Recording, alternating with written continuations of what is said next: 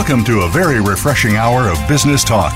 This is Internet of Things with Game Changers, presented by SAP. The best-run businesses run SAP.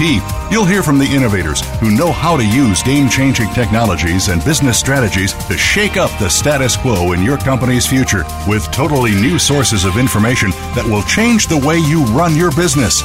Now, here's your host and moderator, Bonnie D. Graham. Bonnie in the house. Welcome, welcome, welcome. It's 2021. So be it. Let's see what we're going to talk about today. And by the way, if you want to run with the Game Changers, you're in the right place because this is where the best run. We always say it and we always mean it. So I have a quote here from strategyand.pwc.com for our opening buzz quote. And just so happens we have somebody from PwC on the show. Maybe a coincidence, I don't know. Here's the quote. Many organizations are looking to make significant investments in data assets. Oh, that could be our topic. But without the appropriate strategy, they run the risk of putting the cart before the horse and making poor and regressive investment decisions. Just let that sink in for a second there. So our key phrase here is data assets. So let me talk to you a little bit about the topic before I ask my guests to introduce themselves. Companies without an outcome-driven data strategy will fail to generate value from that data. What's the goal? The goal is to become a data-driven, intelligent enterprise. Why? It'll help you build resilience and succeed in times of crisis and beyond. And if 2020 wasn't a time of crisis and beyond, I don't know what was in modern times. The intelligent use and smart discovery, there's that word smart, of all data will determine whether your organization and specific roles can survive. Let me throw out a couple of those roles and they might resonate with our listeners. The CDO, the head of data and analytics, Chief Information Security Officer, the head of IT, the head of architecture. Okay. According to a survey of CXX executives by New Vantage Partners, only 38% of those surveys have created a data-driven organization. 38%. That's not a lot.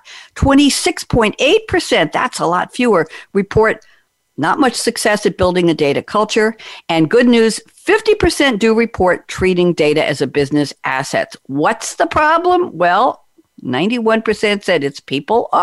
It's process, it's culture. And about 40% said it's organizational alignment. But very fewer than 10% blamed technology. So we're going to talk today about artificial intelligence, machine learning, which are introducing new ways of creating business value that will fundamentally impact the data value chain. There's another key phrase. I have SAP's Wolfgang Epting with us today. We have Wolfgang Sock, S-O-C-K, from PwC, and we have Maria Villar from SAP. And we're going to ask for their input, their take on our very important topic, generating value from data, from pious wish to reality. What a beautiful title. I think we blame that on Wolfgang Epting. Lovely title. A shout out to Dana Corder at SAP for managing this episode. I'm Bonnie D. Graham again. Welcome to Internet of Things with Game Changers. Let's get started. Mr. Wolfgang Epting, it's been a while since I've spoken with you. I'm going to put you on speaker view now. Why don't you introduce yourself to our audience in case a few people don't remember you from the last time you were on. Tell them a little bit about what you do, Wolfgang, and what's your passion for our topic about data today. Welcome, Wolfgang Epting. Yeah, thank you, Bonnie, for having me again. So I'm glad to be part of this show. And I'm also very happy that I was able to convince Maria Villar and Wolfgang Sock from PwC also to be part of the show and to share their vast knowledge and experience with the audience. I'm a data enthusiast. I started my career as a database administrator in a small and medium business company, and I learned to love data. And after 20 years, I decided to move to a very large organization, IBM, where I was responsible for data governance solution as a technical sales consultant. Afterwards, I moved to Informatica, and I'm now with SAP, helping our companies to implement data strategies with the help of our technology. Thank you. Thank you very much, Wolfgang. Tell me something. You're the one, I believe, who wrote the title for this episode, From Pious Wish to Reality. Can you translate that for us, please? It's a very poetic or more type of, very lyrical type of title we don't usually have on these business shows. So Wolfgang, can you translate that for us? What are we talking about, pious wish? Whose pious wish is it? Just give me a minute or so. Yeah, not really sure. I think data is everywhere. There is no conversation without touching data. But if we look at the numbers that you just presented, the question is why do less companies really get data or value out of data? What is the reason behind, and how can we help them? So often I see that management is taking data strategy very serious, but they are not successfully in implementing data strategies in order to get the most value out of their data. And this is what it's all about today. Thank you very much. And the implication of Pious Wish is that they really want to get that value out of the data, right? The motivation is there, the goal is there, the purpose is there, but they haven't gotten to that reality yet, and that's what we're going to help them with. Thank you very much, Wolfgang. Pleasure to have you back. Mr. Wolfgang Sock, since you both have the same first name, I'm going to use full names for both of you, so we had quite a debate, by the way, on our prep call about how should I address just by their middle names, which both start with A, so we're going to go with full names. Mr. Wolfgang Sock, welcome. This is your first time on Game Changers Radio. Happy to have you. And why don't you please introduce yourself to the audience? Tell us a little bit about what you do, what your role is at PwC. How did you get to that role, and what's your passion for the topic? Go ahead.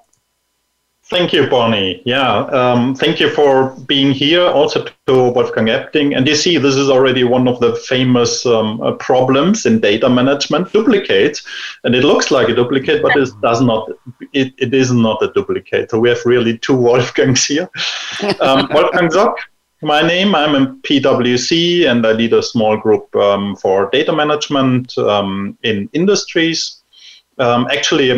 Originally, I studied physics, and then I went in industry, and I did all the waves of internet.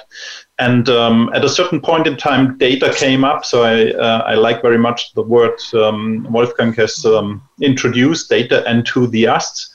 And I'm a data enthusiast or data fan, and doing everything around data. So first in companies, but now doing this as a consultant and developing data strategy, setting up data governance frameworks, implementing MDM solutions. And it has been a long journey right now. You see it with my haircut. And we are on the radio, so it's gray shade. But there's video. People might see the video eventually. So yeah, so that doing everything in consulting around data management and coming on from consumer products and manufacturing industries. Well, nice to have you here. Thank you very much for joining us, Wolfgang Sock. Is there a derivation to your last name? Yeah, it's a bit near to socks, yeah. So. Okay, thank you. Maria Villar is up next. Maria, I thought I had met you on a previous show, and I said, welcome back, and you told me it was your first time. So we're very happy to have you. I know you're a colleague of Wolfgang Epting's, and Maria, why don't you introduce yourself? Give us the pleasure of knowing a little bit about your background, and what's your passion for this very interesting topic. Maria, welcome. Yep. Thanks, Bonnie. Yes. No, I think last year we tried to get me on board, but it was a little complicated. But I want to thank you for inviting me, and thank Wolfgang. He is very persuasive. So Maria Villar, and I'm a veteran of SAP now for over 10 years. I actually started SAP as being their first chief data officer. So it was an operational role. I had to build up that program from the ground up. I had done it 2 other times with 2 other companies. So this was my third foray. And I did that job for 7 years. I kind of think I'm probably one of the longest CDOs that there is. But then 3 years ago, I took a different turn in my career, and I'm now advising customers around data strategy, business outcomes, data organization. So I've been in this data world now, Bonnie, probably for about 25 plus, give or take, years. And I would go as far to say I'm a little bit more than an enthusiast. I'm an evangelist at this point in my career, and almost an activist. And so I do write a lot about how we have to change companies, and how we as CDOs have to behave and act differently in order to get the change we want. So yeah, I've been on this topic for a while. I say I have the badges and scars. Maria, welcome. Do you consider yourself an early woman in tech at this level, Maria? Being a chief data officer, an evangelist, an enthusiast, a scientist, everything I think you said, advocate.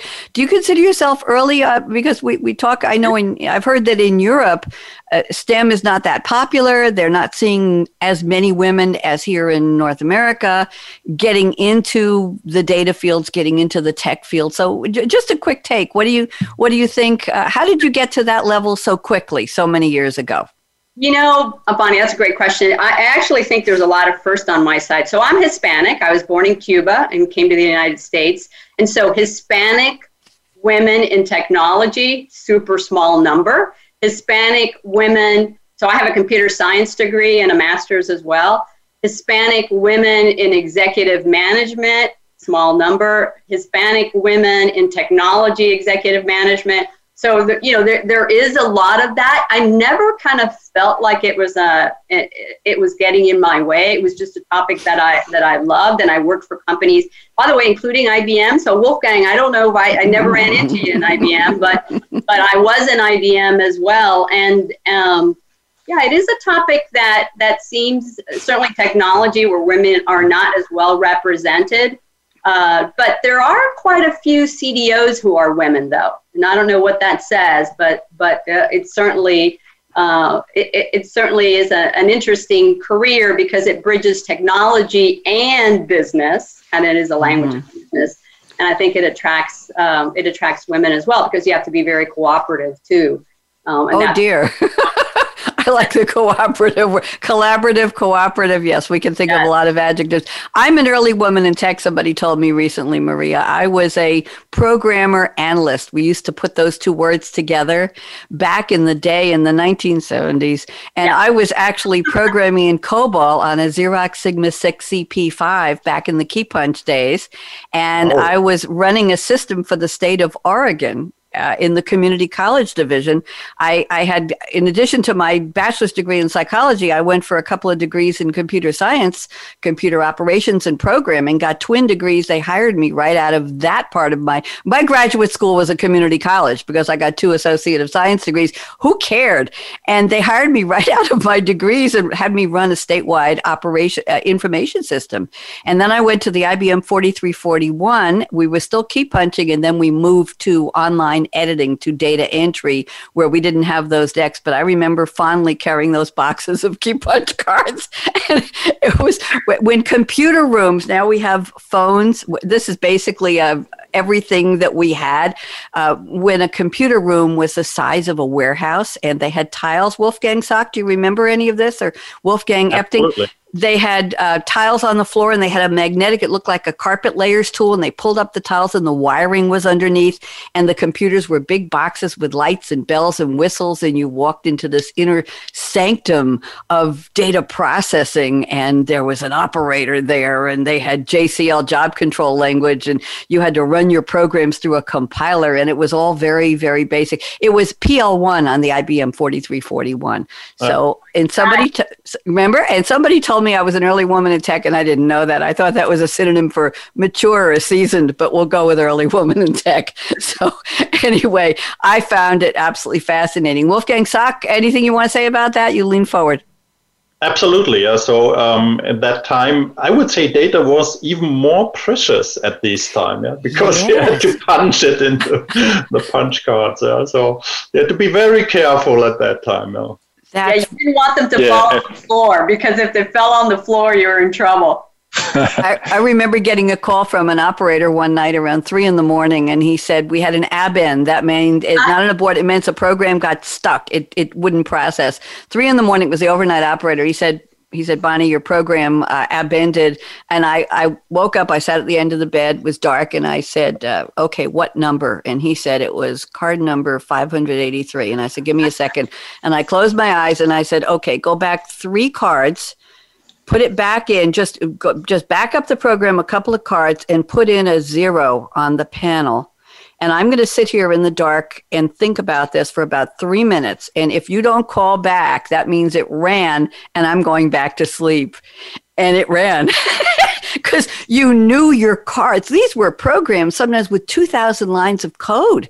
You knew your programs inside and out. They were part of you. You lived anyway. You're right, Wolfgang Sock. Data. We were dealing with massive amounts of data, but we didn't call it big data. We didn't talk about velocity. We didn't talk about volume. It was data, right? You had to do something with it. Somebody told you, we need this report. You took that report, you processed it, and hopefully answers came out that were usable information to the people on the other end. That was it. Maria, you want to say something? No, I think it's true that we've come a long way in terms of data, but some of our problems are still the same around data, right? The recognizing the role that business people have to play. This is not just zeros and ones. This is why we have these inhibitors that we have. Is everybody thinks, oh, it's a technical problem, but changing the way we deal with this asset is not about zeros and ones. Absolutely. That's Bonnie. Yes, go ahead, Wolfgang. This is Wolfgang speaking. Maybe you remember there was another language beside COBOL and PL1. It was called Assembler. And I started also my career with programming COBOL. And I had to write a program in the assembler. And maybe you remember that programming in assembler was with the screwdriver a little bit. So there you had statements to move an address from a register in a large mainframe to another register. That was your statement. And I quickly realized that this is not my world. So I became a database administrator. And so IBM invited me when I was at the customer side to a study tour to the Santa Teresa laboratory. And I was fascinated how it was possible to develop such a database system like DB2 on the mainframe at that times. And so data, so I learned to love data and what you can do with data. Very well put. I remember assembler. Of course, I remember assembly language. And I remember one of our tasks in school was we had to come up with our own fake language and write a compiler for it. And we had to do it in teams, and we hardly knew each other. So 3 or 4 people on a team, we had to come up with a nonsense language and make a compiler, define the terms, and come up with something that would actually run a program. I think those were the glory days, actually, because it was fascinating. This was the late 70s, and I admit that. And it was just a time of, wow. What is this stuff? What am I doing? How do we get information into this machine? How do we get stuff out? How can we help people do their jobs and understand reporting? And it was fascinating. The idea of starting with a blank page and writing a program, right, Wolfgang Epting and Wolfgang Sock and Maria, the idea of saying, I know Bob in the accounting department needs to know how many full-time equivalents for how many teachers, for how many students at 14 different colleges spread across the state of Oregon. And I'm going to be the one who's going to be able to give him that information that he can use in the business of running the college, right? So it was a business. Anyway, I digress. Thank you all for joining in on that. I thought it'd be interesting to talk about the good old days. Let's go to the part of the show where my guests have sent me quotes from movies or songs that have absolutely nothing to do with the topic, but they're going to tell us in their own words how the quotes relate. So Wolfgang Epting has sent us a quote from Sherlock Holmes, the 2009 period mystery action film. Sherlock Holmes, played by Robert Downey Jr., says to Dr. Watson, played by Jude Law, here's the quote: "Never theorize before you have data. Invariably, you end up twisting facts to suit theories instead of theories to suit facts." I did a terrible impersonation of Robert Downey Jr. Wolfgang Epting, rescue me, please. I know it has data in it, and I let you use it because it's a great quote. So how does that relate to our topic today? Go ahead. Yeah, have you ever wondered why, when you are planning to buy a Snow White cabriolet, you suddenly encounter so many Snow White cabriolets that you did not even notice before on your way? Yes. Yeah, this can only be a proof that there is nothing better than driving a Snow White cabriolet, isn't it? Believing what you want to believe and looking for evidence that your opinion is correct is a deep human quality. So it's the same with business decisions, with the little difference that they sometimes have a little bit more impact than buying a car. We have to collect and evaluate all available data and facts impartially in order to come to the best decision for our company. This sounds easy, but in practice it's hardly possible because it's deep in our human nature to be controlled by many biases. And what Sherlock Holmes postulates very early on is what we would call data literacy in our modern world. Mm-hmm. The ability to handle data and analytics in a mature and adult manner. And this is how it correlates to data. Thank you very much. I love the quote, and I know there's another famous quote from that movie and from the writings of Sherlock Holmes, something about data. How can I know the facts I need? Data is the bricks of knowing the facts, something like that. How can you build bricks without clay? Without mortal, I think it's so. Data is the model for Sherlock Holmes. Yes, which is the other quote. Interesting, because you wouldn't expect a movie like that to use that type of language and reference something that we can actually figure out that relates to our modern world. We're so hooked on data, and here is something from another century, and they were talking about data and facts. Thank you very much, Wolfgang. Wolfgang Sock has picked a quote from another very famous movie, The Dead Poets Society. In 1989, they consider it a teen drama film. I found that interesting, Wolfgang Sock. And let me see who I've starred, the late, great Robin Williams, who left us way too soon. It's set in 1959 in a fictional elite conservative Vermont, U.S. boarding school, Welton Academy, the story of an English teacher, very interesting guy who inspires his students through an unorthodox teaching of poetry. So here is the quote from the teacher, instructor John Keating, played by Robin Williams. No matter what anybody tells you, words and ideas can change the world. I get goosebumps listening to that quote. Wolfgang Sock, how did you pick this quote and what does it have to do with our topic? Please go ahead. Yeah, thank you, Bonnie. So first, teenage dramas keeps me young, probably. And second, I didn't want to change the original quote, and I didn't want to spoil the altruistic message of it. But you could add data on it. So words and ideas can change the world, and as well data. Yeah. So it is about a fact-based and evidence-based approach, and a discussion or a storyline completely changes when it's underlined with correct data.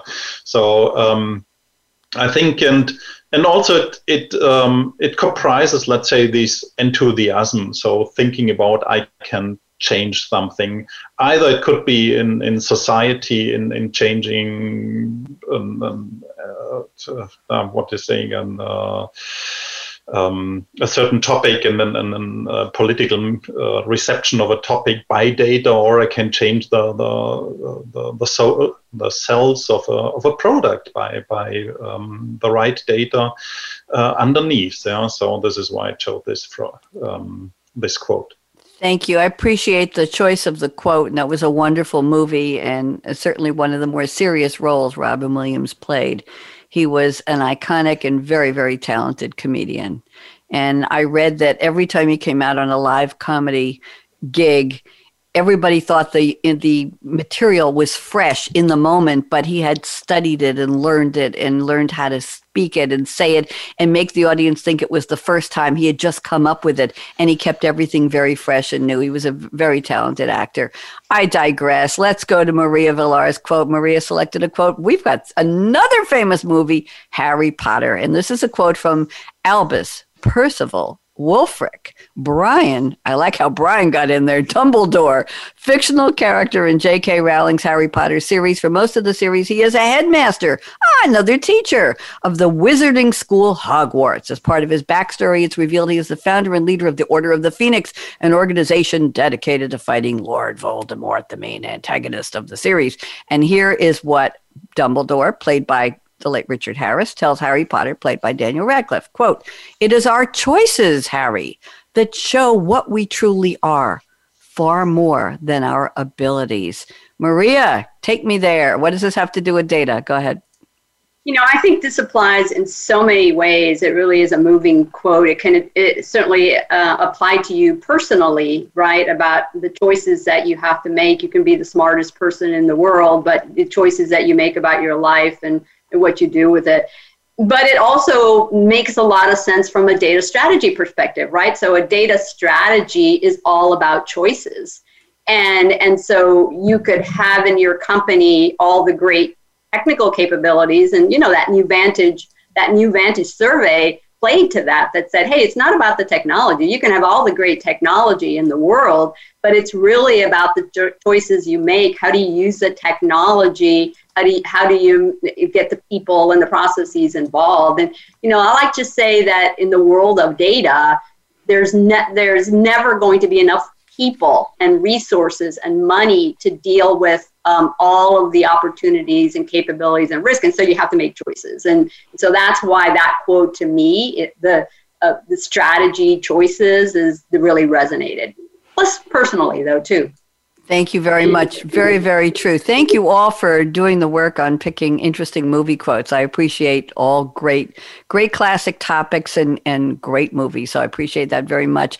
Wolfgang Epting, now's the time of the show when we're going to the formal round of discussion on statements all of you sent me before the show.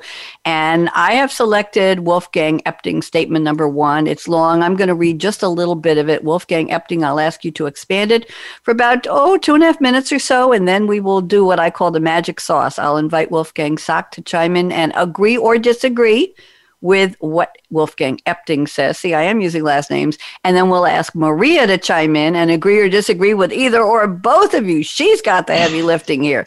Then I'll pick a statement from Wolfgang Sock. We'll go around the table and one from Maria, and let's see how much we can cover. So here's the statement from Wolfgang Epting. To treat data as an enterprise asset, all classifications for the same data should be viewed and managed collectively in one catalog. Business leaders can then make strategic, informed decisions based on the enterprise risk and value of the data. Great opening statement. Mr. Epting, please take it over. What are we talking about here? Yes, so how can we expect senior executives to treat data as an enterprise asset when all departments still operate in siloed data worlds with a collection of siloed data projects? When there is no clear view of data, it is impossible for decision makers to lay the foundation for the journey for a data-driven company. So different personas have different data valuation methods in the company. A chief privacy officer classifies PII. A security officer classifies data document as confidential public internal. A chief data officer classifies master data, critical data elements, and data quality. A chief digital officer classifies data by its monetization value. And a chief technology officer or a CIO classifies data by the system and databases where they reside.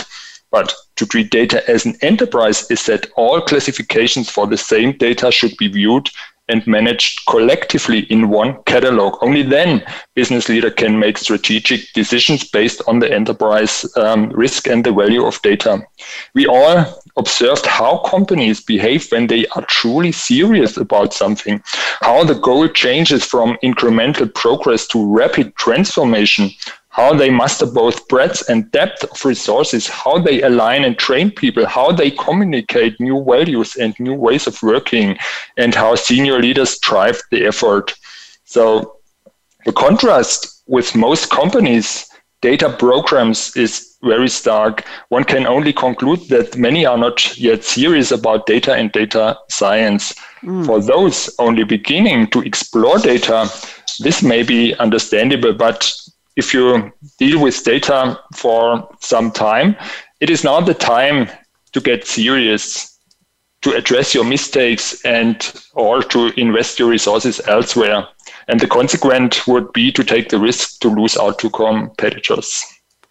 Thank you. Very interesting. The part about the silos and the different meaning to different groups is interesting. Wolfgang Sock, I'm going to ask you to agree or disagree with any or all of what Mr. Epting said, and let's hear from you. Wolfgang Sock.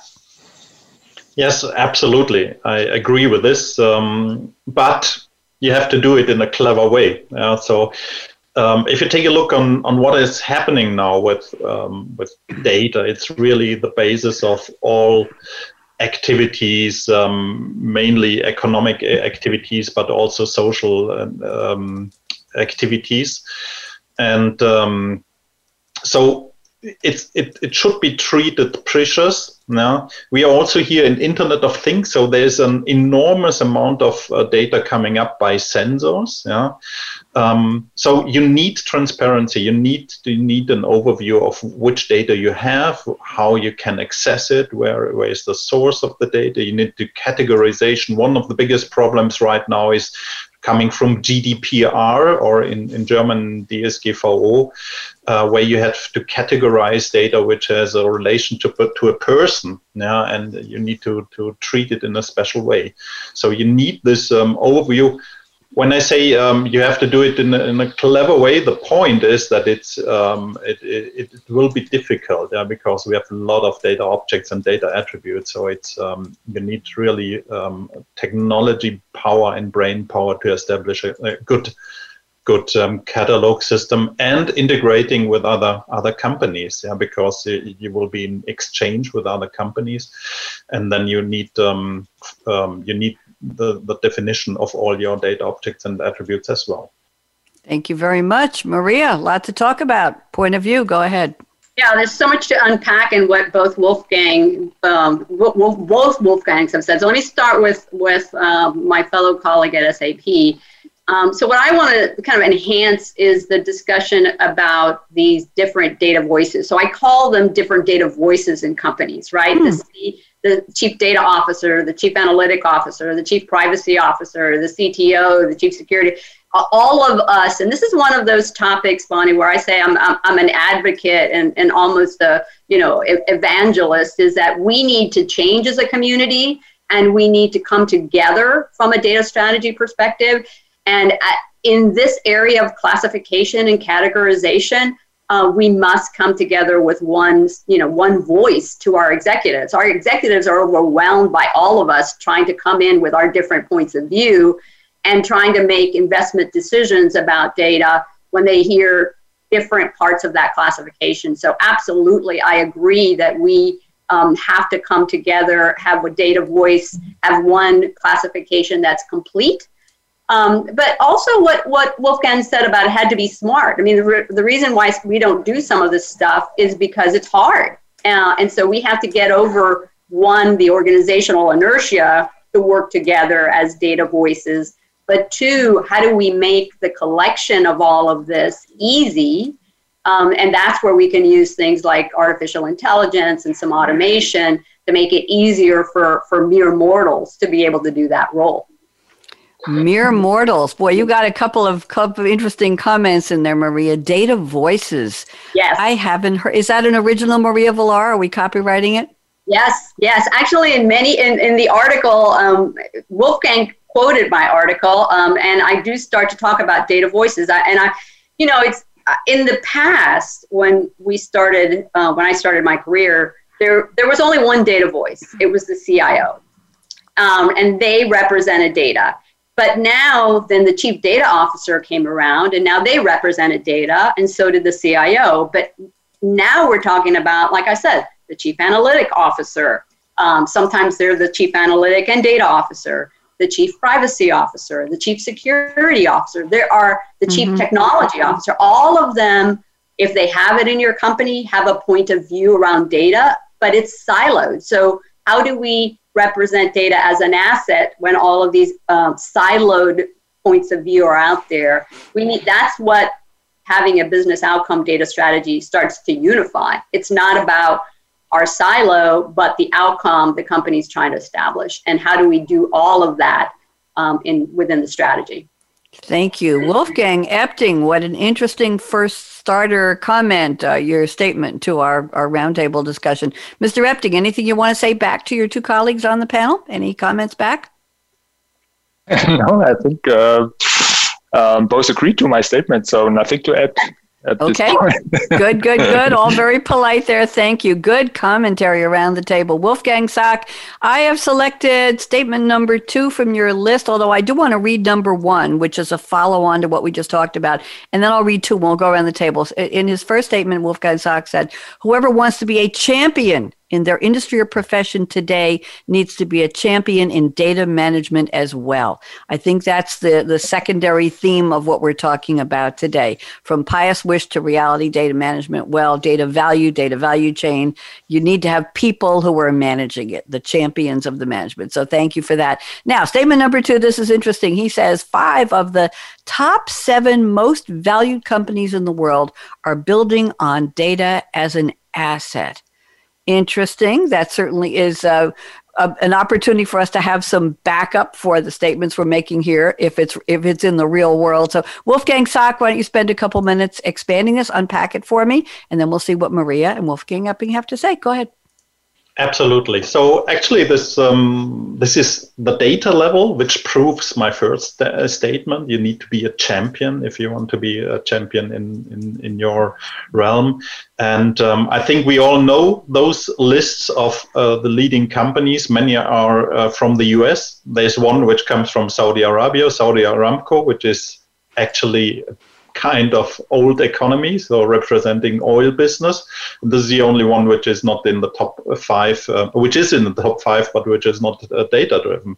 The others, namely Amazon, Facebook, and even Tesla, they're quite data driven. You can take out probably Apple, but there you see. So these are modern company, extremely successful companies, and what they all can do, they are capable to manage their data.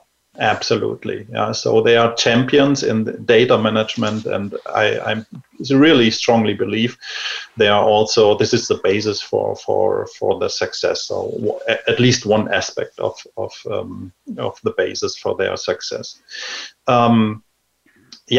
And I would extend it. So if you take a look on today's volume of data, so it's 33 zettabytes. This is a 10, how do you say it in English, exposed 21 in figures. It's an extremely big amount of data. And this will even increase until 2025 to 175 zettabytes. So we will have to think about method and means how to deal with this amount of data. A lot have to be done with automation. This links to machine learning and artificial intelligence. So it will not be done in manual or even Excel exercise, that it needs to be a high ratio of automation. And I think those companies leading in this top 7 list, they also can, they are champions in automation as well. And last thing I want to add here is the story still will go on. It's not only about companies, it will be also about ecosystems too. So all those companies, they have established a surrounding ecosystem around them, where you work on, let's say, the same basis of data. So you have exchange of data, you have interoperability of your data, and there will be a competition of data ecosystems in the new future, or it has already begun. So also here, to be successful with data, you have to be part of a successful data ecosystem, and you can take a look on this list if you're looking for one. Thank you. Very interesting. Very well done. I appreciate. It's nice to ground what we're talking about. Sounds like theory and strategy, right, Maria? We're talking in big terms. You got to manage your data and you got to get rid of the silos. And then Wolfgang Sock put it in simple terms of this is the reality, kids. Real companies are doing this, and look at how successful they are. Or to flip it, look at the successful companies that happen to be doing this as proof that other companies need to be doing it. Thank you, Wolfgang. Maria, you're up. Agree or disagree? I think I know where you're going to go, but go ahead, Maria. What do you have to say? There's kind of 3 topics that I'm going to comment on, right? The first is the word champion in companies. I would be a little bit more forceful to say it's not just being a champion, you have to be the salesperson. There is, and what I've learned in my career is it's a misunderstood topic. And those of us in data, usually are pretty boring. I mean, we're introverts by nature, and so we've got to get out of our shell and be able to talk about data from a business perspective and business context perspective. I've spent my whole career learning how to do that, so it's hard. But once I kind of started to do it that way, I really got the endorsement that we needed. So, comment on Champion. Interesting comment about the companies that are successful. If you look at the companies that are successful, none of them have a chief data officer. And so that role doesn't exist. Why? Because within the companies themselves, they know that data and managing data is everybody's role. And that's kind of what we all have to get to, is how do we embed those characteristics and that responsibility and the accountability into everybody's role, because they see the value and the role that they play. And then, the third comment about the more and more data, and I agree with that, there's more and more data. And so we have to get smart about also triaging our data, right? Almost like hospital room, right? It's not all data is the same, and not all data needs to be managed as an asset in the same way, but knowing what data is most important, what value is most strategic, what data doesn't have to be managed, you leave it to the citizens of the company. All of those are kind of the interesting thought processes you have to go through in a data strategy. Thank you. Very interesting. The big companies that Wolfgang Sock mentioned don't even have a chief. I love the way you said data is everybody's job. Mm-hmm. That's like company culture, right? Yeah. Is everybody to participate. That's the meaning of team, not a hierarchy, but flattening it. It's everybody's job, everybody's role. I worked for a correspondent bank in New York many years ago when I was there. I think I was their marketing director or something. And one night, the CEO, the president, we had a big presentation the next day. And he said, everybody stay late. I'll order in pizza or whatever. And I said, you're staying too. And he said, it's everybody's job in this team to make sure we're ready for this presentation tomorrow. Rolled up his sleeves, brought dinner in. There were about 8 of us. We were putting together brochures and information packages, and everybody, and he said, it's everybody's job to support the success of this part of the company, because that was our project. So thank you, Marie. Interesting. Wolfgang Epting, you're up. Let's hear your comments on what Mr. Sock said and what Maria said. Go ahead, Wolfgang Epting. Yeah, 2 things from my end. If we just only look at the top 10 of the largest companies measured by market cap, I think we forget a little bit that there are a lot of companies who are not able to change their business model to become really data-driven. So if we want to help these companies, we have to look a little bit deeper in how you can generate value out of data. So you can use, for example, data for your decision-making process. You can use your data to streamline your processes. And you could maybe use your data to get new business models or to support the products that you have in the market by more digital information. So it's all about top line, bottom line, and risk management. So there's a lot of ways to generate value out of data. So this is how companies should look into what is their best way to deal with the data. So the other one was the digital ecosystems, which I wanted to comment. So I think there we have a constant advancement of digitization and networking in today's world. And so that means value creation and business models are subject to strong pressure. And so I would agree to Wolfgang Sock that digital ecosystems as flexible cross-sector data-based association of companies along the data value chain are absolutely on the rise. 2 examples for that one is if you look at master data management, business partner, customer vendor data management, it's highly redundant across all the companies. And if you have a trusted network of companies, it's possible, for example, to share this responsibility and to save a lot of money. Another example would be to look at the supply chains of the automotive industry.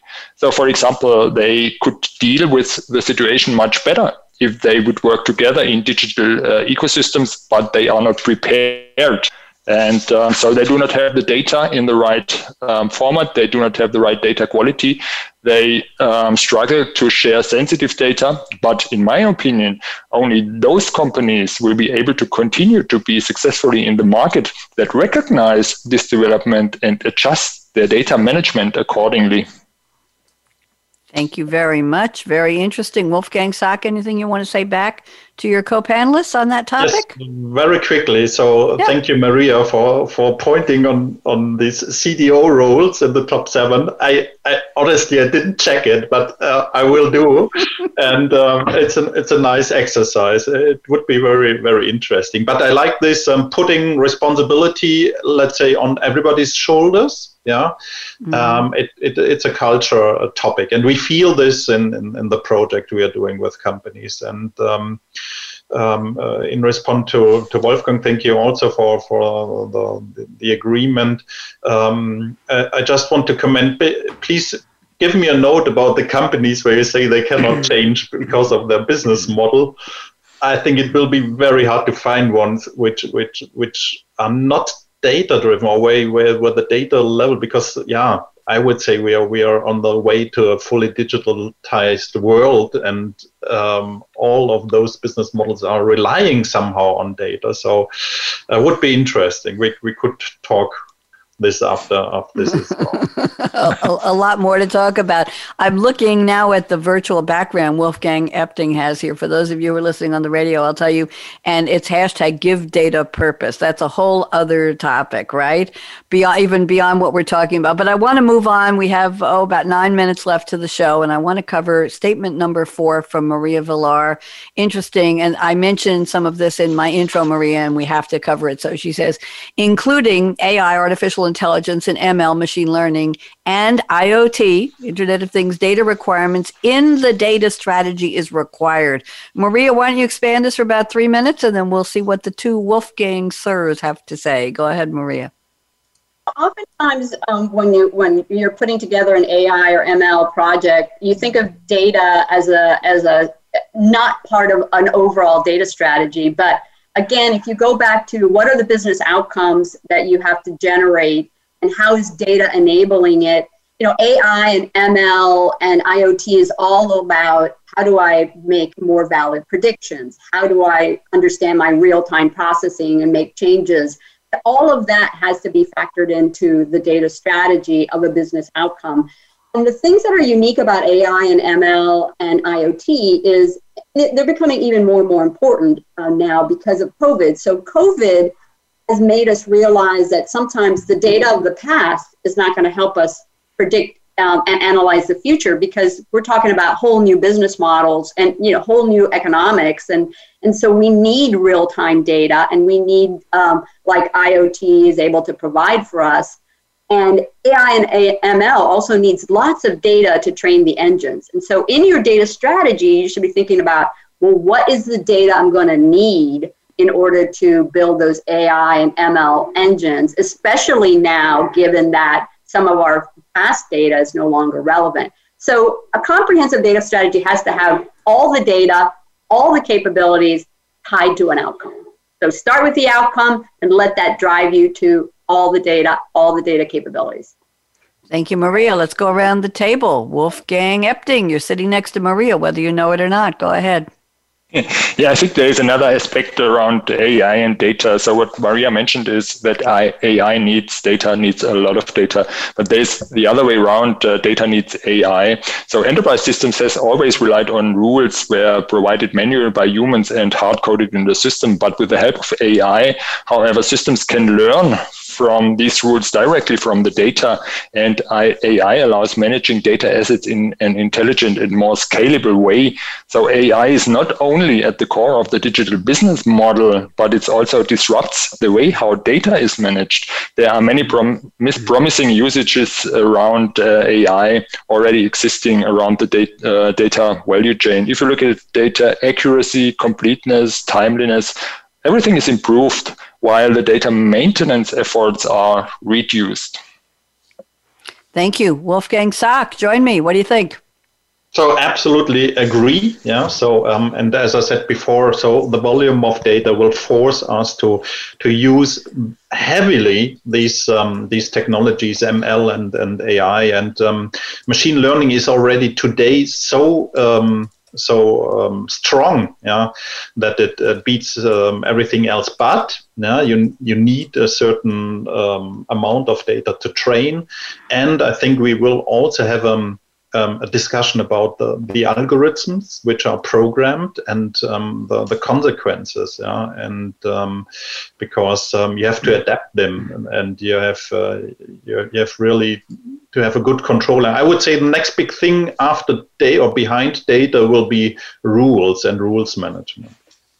Thank you very much. Maria, anything you want to say to wrap up that topic before we go to crystal ball predictions? And I know Mr. Epting is ready with his in just a minute. Maria, I'll give you some wrap up time here. Yeah, no, I want to, thank both of the Wolfgangs, but I liked, and I had forgotten about that. It's an important point that AI and ML is also going to help us manage data, right? It's not only we need data, but we have to then apply AI and ML to make data management easier, again, for mere mortals, right? So that we build it into people's work. Mere mortals. I think that we have our data management giants. We have our voices, our advocates, our evangelists. We have our everything. And yes, mere mortals. I like that. Yes.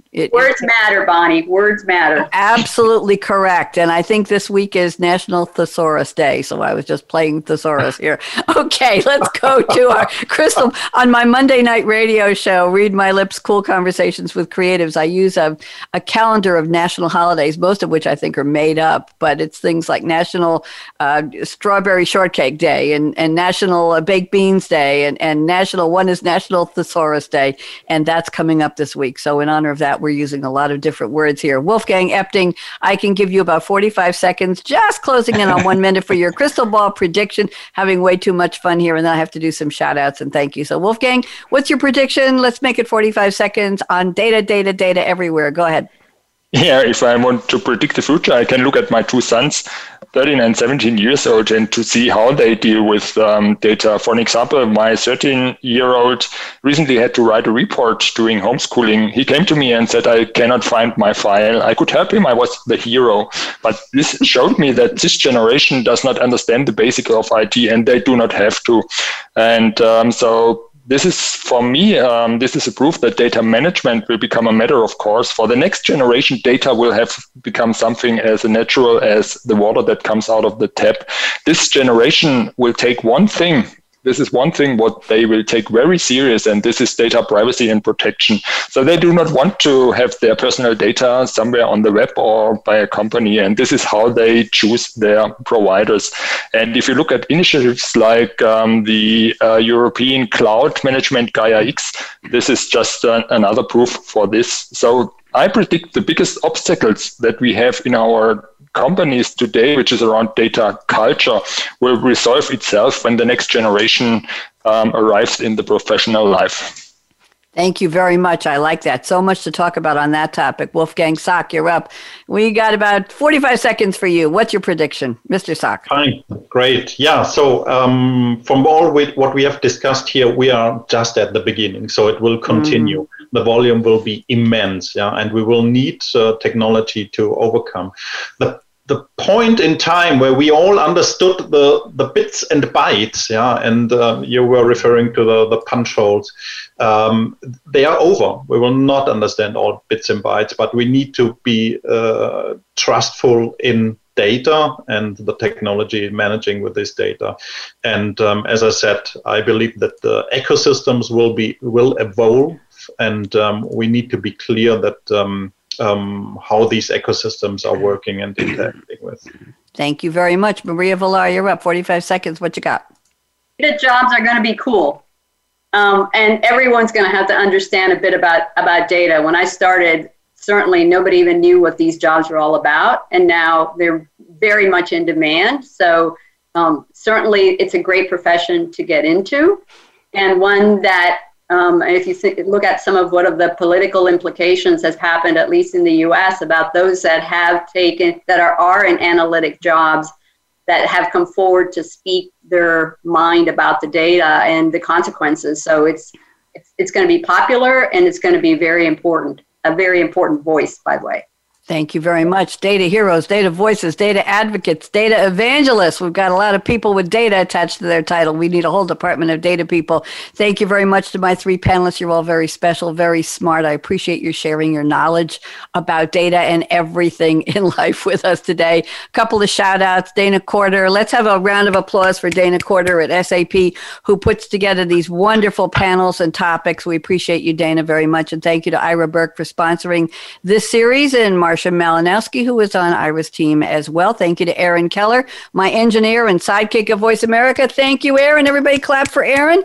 And here's my call to action, and I really mean it. Fasten your seatbelt. What are you waiting for? My car's getting 2 months to the gallon. How's yours doing?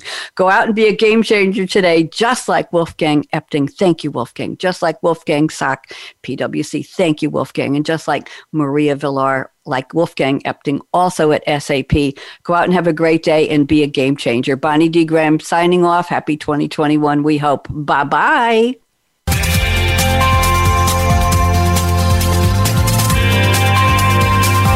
Thanks again for tuning in to Internet of Things with Game Changers, presented by SAP, the best-run SAP. To keep the conversation going, tweet your questions and comments to Twitter, #SAPRADIO.